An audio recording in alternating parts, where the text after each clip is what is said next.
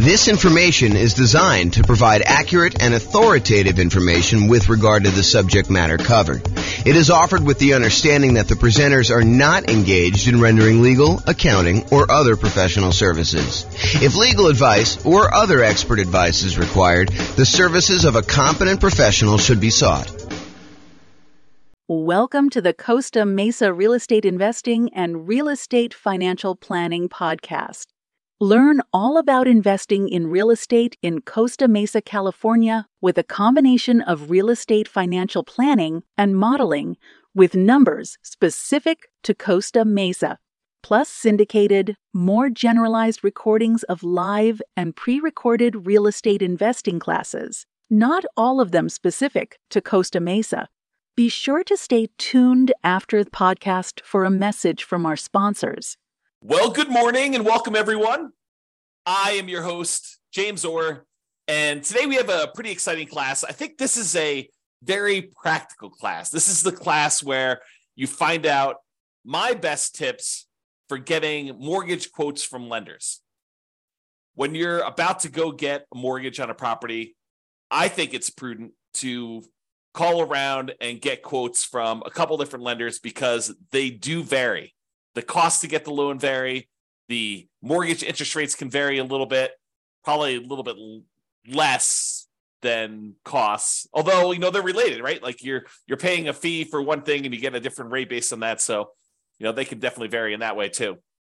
But today we're going to go over some tips for getting mortgage quotes from lenders. I did a whole class before, like a 2-hour version of a class where we talked about evaluating and directly comparing 2 different lenders or 3 different lenders. And I walked you through how you use their kind of like their good faith estimates and their kind of like closing cost estimates and what their fee structures were and try to compare them. And I showed just how difficult that process really is.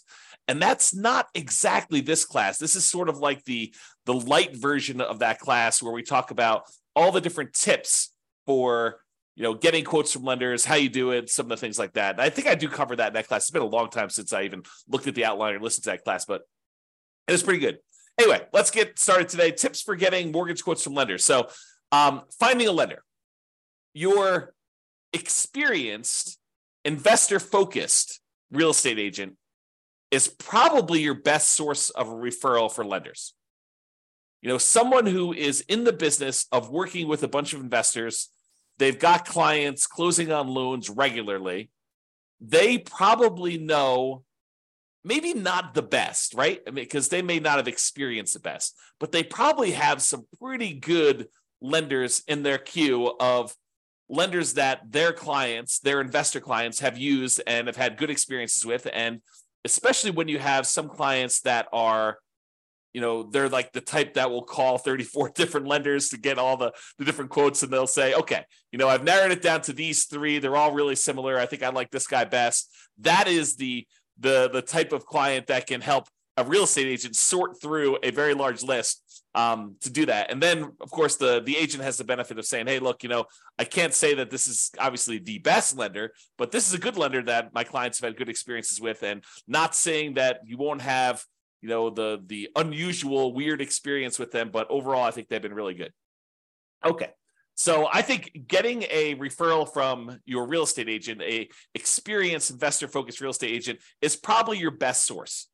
I think your next tier for finding a lender is attending a local real estate investor meeting, meeting lenders there or meeting lenders on your own, other real estate investors that asking them, hey, I know you just bought this rental property. Who'd you end up using for a lender? Tell me about the process. Who'd you interview?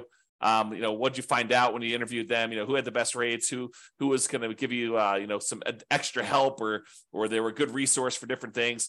They all can be good sources of referrals for you to find great lenders. You can also call, multiple banks and or mortgage brokers, cold call them. A lot of them are advertising, but I think you will find that real estate agents and kind of other local investors are going to be your best source there. Now, realize, I want to point this out because I don't think a lot of folks realize this and understand how big of a deal it can possibly be. Not that this comes up that often. I want to do 2 simultaneous things for you. Number one is I want you to realize just how significant of a consequence this can be for you. But then I also don't want to scare you because it doesn't happen that frequently at all. But it's a good reason to understand why you may want to put a lot of weight into this lender and not maybe use one of these random people you've never talked to before to save $50 or $500 or even $5,000, because it could be pretty rough for you if things don't go your way. And I'll explain this here in a second. So when you go and you buy a property, you as the buyer are under contract with the seller of the property as another party of the contract. What you will notice, though, is that the lender typically does not sign the contract. Why doesn't the lender sign the contract? Because the lender is not a party to your contract. They're not one of the people that has obligations in the contract itself, which is an interesting subtlety when you think about it, because we're relying on the lender to perform, but they have no contractual obligations in the contract itself. Now, if they really poop the bed, could you probably go after them? And, especially if you actually had harm, could you go after the lender and say, you didn't perform to this? And depending on what the reason was for them not performing, could you maybe have some recourse? Sure, maybe you could do that. But I don't think it's as clear cut as that most of the time. So the reason I'm making this as a point is if the lender that you choose, and it's your choice, you choose the lender, right? You as the buyer choose the lender. If the lender that you choose does not perform, you, the buyer, are typically the one in default in the contract. You are the one that is in default in the contract. You can't say a reasonable excuse for why you didn't show up to closing with the money is not my lender didn't perform, because you had the choice of which lender to pick. You were supposed to do your due diligence. You were supposed to, check them out, make sure that they were the one that, could get you good rates and could actually perform on the contract that you're in. You can't use the lender as an excuse for you not showing up with money. And if you put up a large earnest money deposit on your contract, you could be at risk of losing the contract. And most of the time, and in a normal market, you're working with a seller and the seller really wants to sell and they really want to sell to you because, they had the property on the market for 180 days before you came along and you made an offer and you guys came to an agreement and you've already gotten through the inspection and you've kind of negotiated all the stuff you needed to negotiate.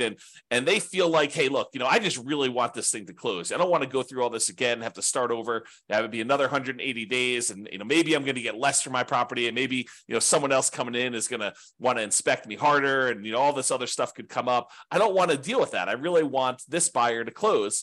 If you and your lender screw up and the lender you pick doesn't show up with money for whatever reason, there could be lots of reasons for them to do that, but if they don't show up with money, your seller may decide, hey, look, how quickly could you get it done with another lender? And they say, okay, we'll extend for 7 days or 10 days or 14 days, however long it takes you to get your other lender and have them do a rush to get everything they need to do in order to close. However, the seller is not required to do that. Seller is not required to do that. And imagine a different market where the seller had 20 offers, you outbid everyone else, and maybe the day after they accepted your contract, someone else calls them and says, hey, sorry, I just noticed the property. I really, really want it. What was the winning offer?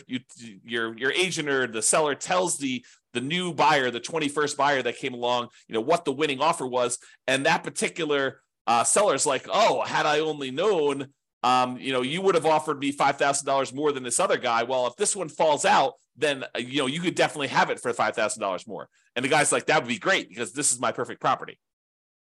How willing do you think the seller is in that particular case for them to give you an extra 10 or 14 days if your lender doesn't perform? I think it's less likely. And then you're out your earnest money because it's not like the earnest money, you get that back if you didn't perform, all the way up to closing. A lot of times your deadlines, all your deadlines for making sure your lender is in place and you've approved your financing, that's usually not the day of closing. That's usually a couple of days before. And it may vary a little bit market to market, depending on what is customary in your market. But in a lot of markets, it is like your deadlines, your last deadline to object on something are a few days before closing because the seller is wanting to make decisions based on you moving forward. They need to know that, hey, look, you're good. I'm ready to go. I'm showing up at closing and everything's good to go there.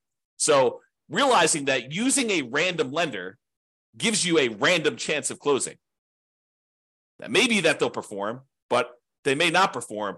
And remember, the lender is not typically a party to the contract. You as the buyer are, and you choose the lender. If the lender doesn't perform, you are in default as the buyer, not the lender. Okay. Now we have that entire separate class I mentioned on evaluating mortgages and comparing lenders. So I'm going to put a link up to that here in the show notes, or in the kind of like panel for coaching clients, stuff like that. All right. So let's talk about some tips for calling lenders.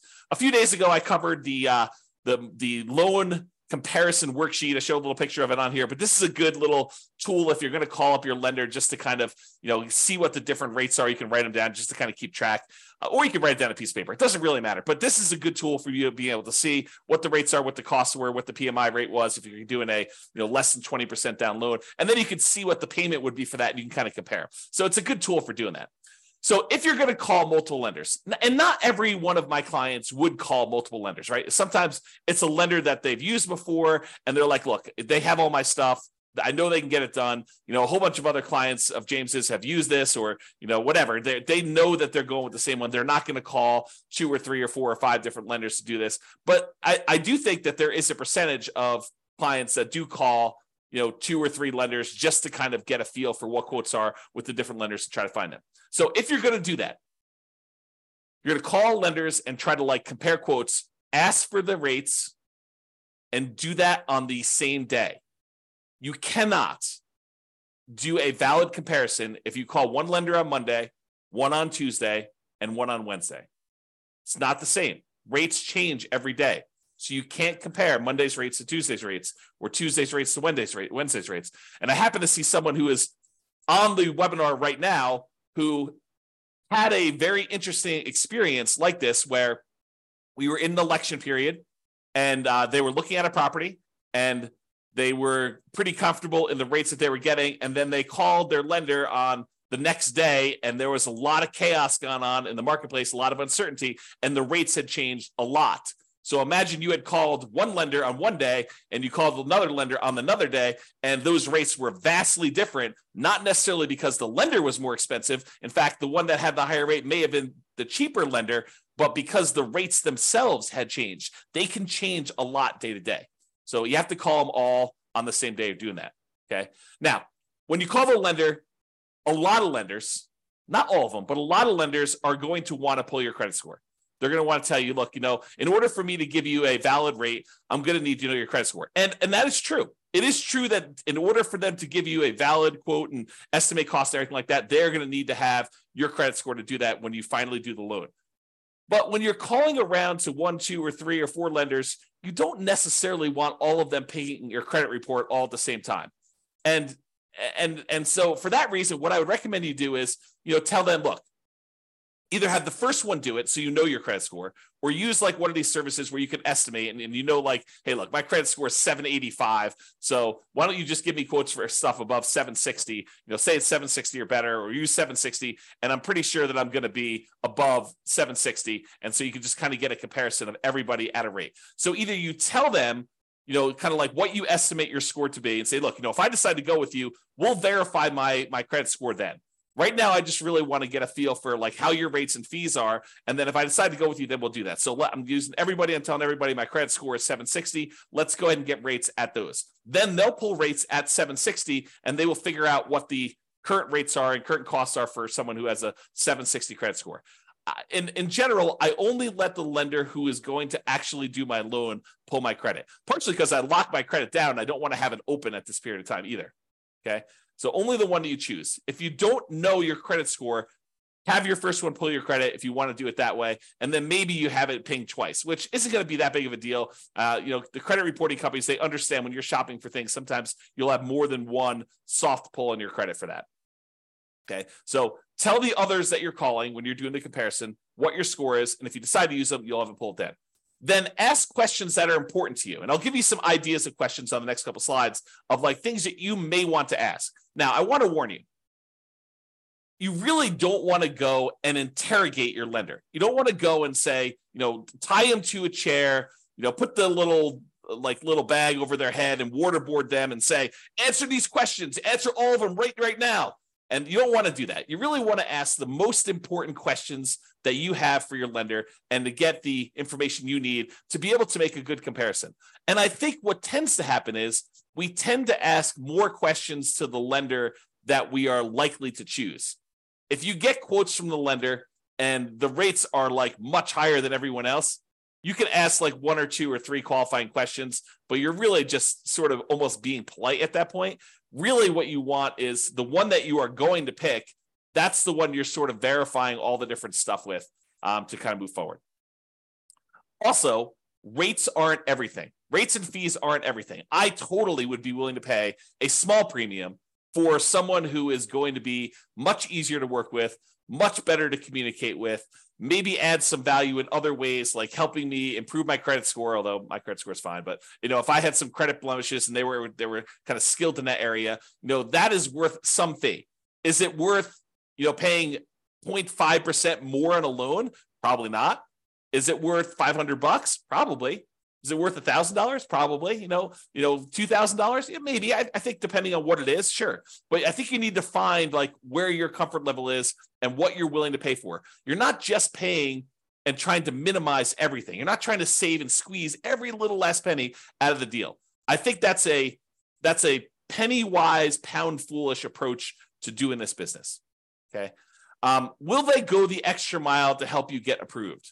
I've definitely had lenders who have gone to bat for clients in the past with underwriters kind of fighting for their case and their situation. I've also had lenders in the past where we've had some really unusual, wacky things going on with appraisals where they have eaten appraisal costs, some very expensive appraisal costs in some cases, because they wanted that client as a repeat client long-term because they know that they were going to buy a lot of properties. Okay. So just realize that it's not always about minimizing price. All right, let's talk about some of the lender questions just to give you some like tips for when you're calling a lender and you're asking them some stuff here. So one of the things is, what expertise do you offer for putting the financing together? So tell me about your experience, like what sets you apart? Like why are you different from everyone else? And let them kind of talk about it. Let them kind of sell you on why they should do business with you. And then maybe ask them, do you know specifically about financing programs for nomads? I think that most lenders are not going to know what the nomad strategy is. So you may need to educate them. But if they tell you it can't be done, that may not be your lender because it definitely can be done. So you may want to ask them, say, look, here's my plan. This is my strategy. This is what I'm thinking about doing. I'm going to buy a property as an owner occupant. I'm going to move into the property. I want to put, 3.5% down and buy a duplex, triplex, or fourplex if I can. Or if I buy an owner occupant property, maybe I'll put, 5% down or 3% down for the conventional loan. Or if you're, a veteran, you do 0% down, or you're going to buy a rural property, do 0% down. Tell them what your plan is for doing the first property, and then say, look, I'm going to live there for a year. Is the requirement for people to do an owner-occupant property for them to live in there a year? If they don't know the answer to that, that could potentially be, a small, not a red flag, but like a dark yellow flag. I don't know how to describe that. A little mini warning, right? Like hey, they don't know what the owner-occupant requirement is for loans, so they may need to look that up. And if someone's never done it before, but they still have great rates, maybe you're willing to train them, work with them. Who knows? But you sort of ask them, so look, I'm going to do this. How long do I need to live in the property? You have to live in the property for a year. Okay, great. So after a year, can I take that property, convert it to a rental, buy the next property as an owner-occupant, put 5% down conventional on that one, use the rent that I'm getting on the property that I'm moving out to help me qualify for the loan, and buy the next property and repeat this process and have them explain to you how the loans work and whether or not you can do that strategy. Get all of your questions about whether they can do the nomad strategy and how it works and how they think about it from them.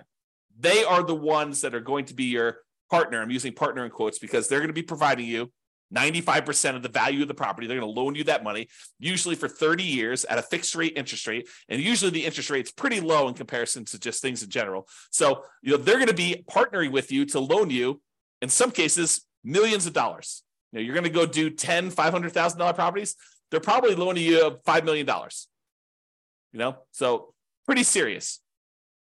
So just ask them about, financing programs for nomads, ask them to get some clarity on like how that works, what the kind of hangups would be, maybe even if you know that you're going to use them, don't do this with the people that you're not going to use. But if you're going to use them, they say, hey, let's walk through my situation and let's see what it would look like a year from now when I go and convert this property to a rental. Let's see if I'll be able to qualify. What's my debt to income ratio look like if I hypothetically bought this property and then a year from now I'm getting this amount of rent? Will I be able to qualify for the next one? What do I need to do? How do I need to change things?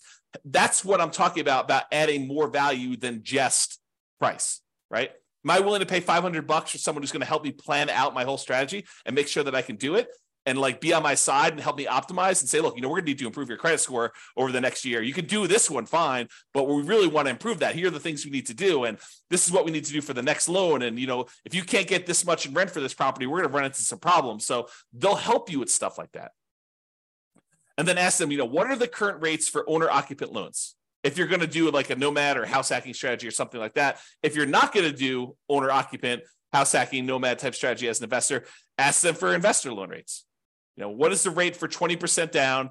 What's the par rate? No points. And what is it for, someone with a 720 credit score, 725 credit score, 760 credit score? Okay. What's the difference between 20% down and 25% down today? Get ideas from that. Okay. What are the current rates? And then how many loans can I get as an investor in my own name? And then if you are married and you're thinking about doing more than 10 or whatever the current loan limit is, ask them about loan planning for me and my spouse doing different ones. What if I do one and my spouse does one, then I do one and my spouse does one? And, do we have to have separate tax returns? And, it's not unreasonable if they don't know the answer to say, can you check with the underwriter that you guys use and get back to me? I don't think that's unreasonable at all. You're not doing that for a lender you're not going to use. You're not going to do this as your first pass, but when you start digging deep and you're talking to a lender, asking those questions, I think, become important. Okay. What type of documentation will I need to process the loan? Especially important if you're a self-employed person, because I think that varies a little bit more, but you want to find out from them what type of documentation will you need. Did you have any unusual situation happen to you? Did you just change jobs? Did you just get a promotion? Did you switch companies? Did you have a long period of unemployment? Stuff that could be a factor for you, ask about those things. Okay. I think yesterday or the day before we talked about the common things that lenders will ask for when you go to get a loan, but use that list and verify. What type of down payment will I need to buy a property? If you don't know the answer to these things, if you haven't watched all the financing classes, ask them questions about can I do a nothing down loan program? Do you have down payment assistance programs I could use for buying my first property or second property? Can I do a VA loan? I'm a veteran. Do I have, what do I need in order to do that? What do I need in order to do a rural property USDA loan? Or, what about this 3% down conventional or 5% down? But ask them, if you don't know the answers, ask them for the different loan types and get clarification on, what's the difference between these? What's the difference in rates? What's the difference in that? That's part of what that spreadsheet, the loan comparison spreadsheet, is for. It gives you spots to kind of fill in the blanks, but they may have additional loan products that I don't know about right now, or that have changed since I did this class, or, that they just have specific access to. It's unique to them. Okay. So what about fees and team? So about fees, how do I pay you for your service? And in most cases, they're going to tell you, look, you pay this sort of fee when I get the loan or whatever it is, or in some cases, they may charge you an upfront fee or whatever they're doing, but understanding how you pay them for their service and what the fees are, I think it's important. Is there a fee on loans that are closed? I think that's a common way that they get paid.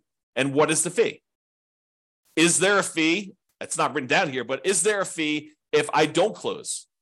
What if I get to the point, we go through, we get an appraisal done, and maybe this particular lender does not have you provide a credit card to pay for the appraisal up front. Maybe they actually pay for the appraisal and they just charge it as a line item on closing. Some lenders do it that way.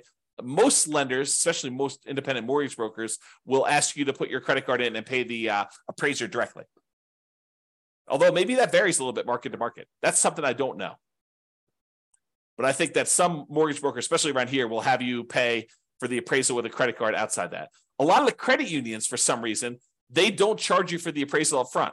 They'll just charge you at closing. And one of the weird things about some of the credit unions around here is if for some reason you end up not closing on that loan, a lot of times they'll eat the appraisal. They won't charge you for it. But I don't think that's mostly true with different mortgage brokers. So understand that. Ask them, what if I don't close on the loan? What if I get, a week before closing and something happens Are there any fees I need to pay you? Understanding that if that's really important to you. It rarely comes up, but it could come up. Is there an upfront fee? Ask them that. Is there a minimum fee percentage and or dollar amount? If so, what is it? Some of them will tell you, look, if you're doing these really small loans, it's going to be more expensive than doing like a $500,000 loan because I'm getting paid a percentage of the loan amount. So if you're coming in there and you're buying a $500,000 property and you're putting, 80% down, you only want to get a $100,000 loan, that may be more expensive. What happens if I end up not doing a loan with you? Talked about that. Team, do you have any assistants or staff that work with you that I will be interacting with? You would be surprised. Maybe you wouldn't be surprised, but I think you would be surprised how many kind of setups are such that the loan broker that you talk to, their sole role is salesman. They are out there shaking hands, kissing babies, meeting people, attending meetings. They're the ones that are going out there and generating the business. But once you decide to do the loan with their team, you never hear from them again because they're not the ones doing the loan. They're out there still going to meetings, meeting people, drumming up business, and they have a team of assistants that handle the loans. In some ways, it's sort of like, it's not exactly, but it's very similar to how I worked as a real estate broker. There's a team, it was me and my wife, Tammy, and for the most part, if you wanted to go see a house, most of the time you would see me. I was out there teaching classes. I was there having lunches with investors. I was doing all that different stuff. But then when you actually wanted to write a contract, we'd be out looking at a property. You're like, okay, I want to write a contract on this. I would literally get on the phone while we were there and say, Tam, we need to write up this contract. This is the terms. This is what they want to do. And Tammy would take it from there. And she pretty much handled contract to close, that entire stuff. Now, I would get on the phone and answer questions. I would, do some negotiations and stuff like that. But for the most part, Tammy was shepherding your deal in from when you wrote the offer all the way through to closing, and honestly, even after closing. But if you have questions about stuff, usually I was the point of contact to do that. But I don't think that's an unusual setup. Having someone who's really good at, they call this the rainmaker role, right? Like the guy who's out there, gal who's out there generating the business. And then there's the people that they have the detail-oriented, attention to detail, filling out the contracts, following the paperwork, the kind of sitting in the office. And honestly, it's probably a better setup. At least I will tell you my experience is it's a better setup. Because if you are constantly distracted, you're like, hey, look, I'm filling out paperwork and doing your contract. And then, oh man, it's 11 o'clock. I need to go show another property to so-and-so. You get like out of your groove and then you got to come back to it later. And you're like, where was I? Oh yeah. Oh, I was doing this. And then things can happen. Right? Like you get distracted, you like go to a meeting. I'm sure this is true of like other people in other jobs where you're doing like your core competency type work. And then you have a meeting in the afternoon and then your whole day is blown because you like can't really go deep into the work you need to do because you have a meeting in an hour and then the meeting lasts, an hour and a half. And then at the end of that, you're like, oh man, I had all this meeting stuff. I don't really have enough time to go deep into the work. And so you're distracted and you're hard to do the stuff that you really need to do. But because you can't switch back and forth easily, I guess is the way to describe it. So you want to know, who am I going to be dealing with?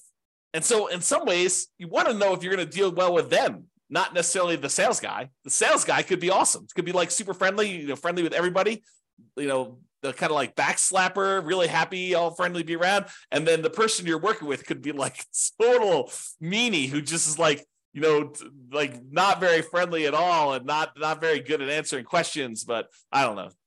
Not saying that Tammy's that, but that's I've seen stuff like that before. All right. What would I be dealing with you on directly? And what would I be dealing with them on? Just kind of getting some clarity on that. All right. References.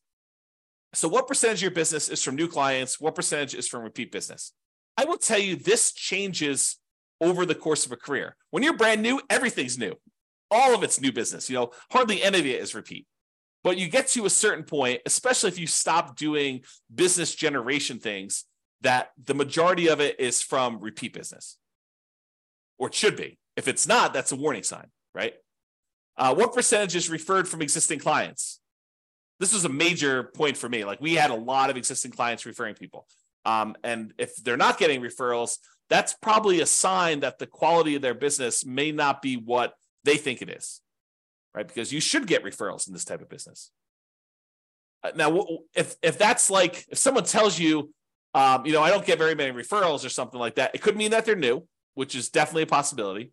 And in a business like this, sometimes people cluster together. Sometimes their clientele is relatively young, new people, and there's not a lot of them necessarily buying houses, as an example. Or maybe it's really, really old people and they're not buying houses. Or, so it's like, you got to understand a little bit more. You can't just use this as a number and make a decision based on this, but it's something to think about. Here's another question. Do you have a few, that means 3 in my mind, existing clients that you worked with in the last 6 months?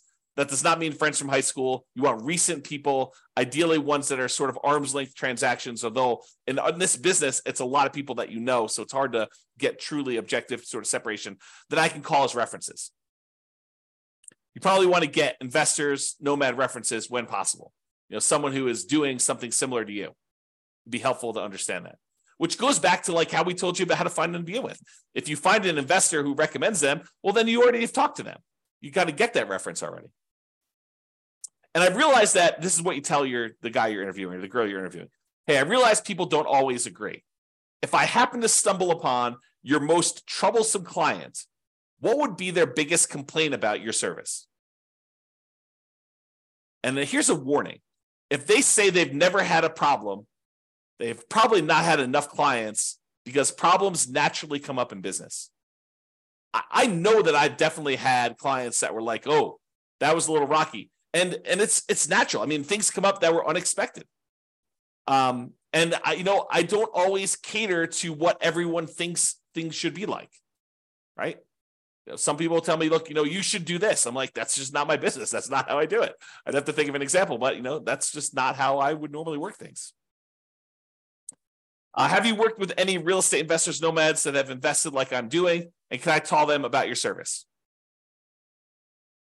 So in conclusion, get a referral to find a great lender to reduce the risk of being surprised.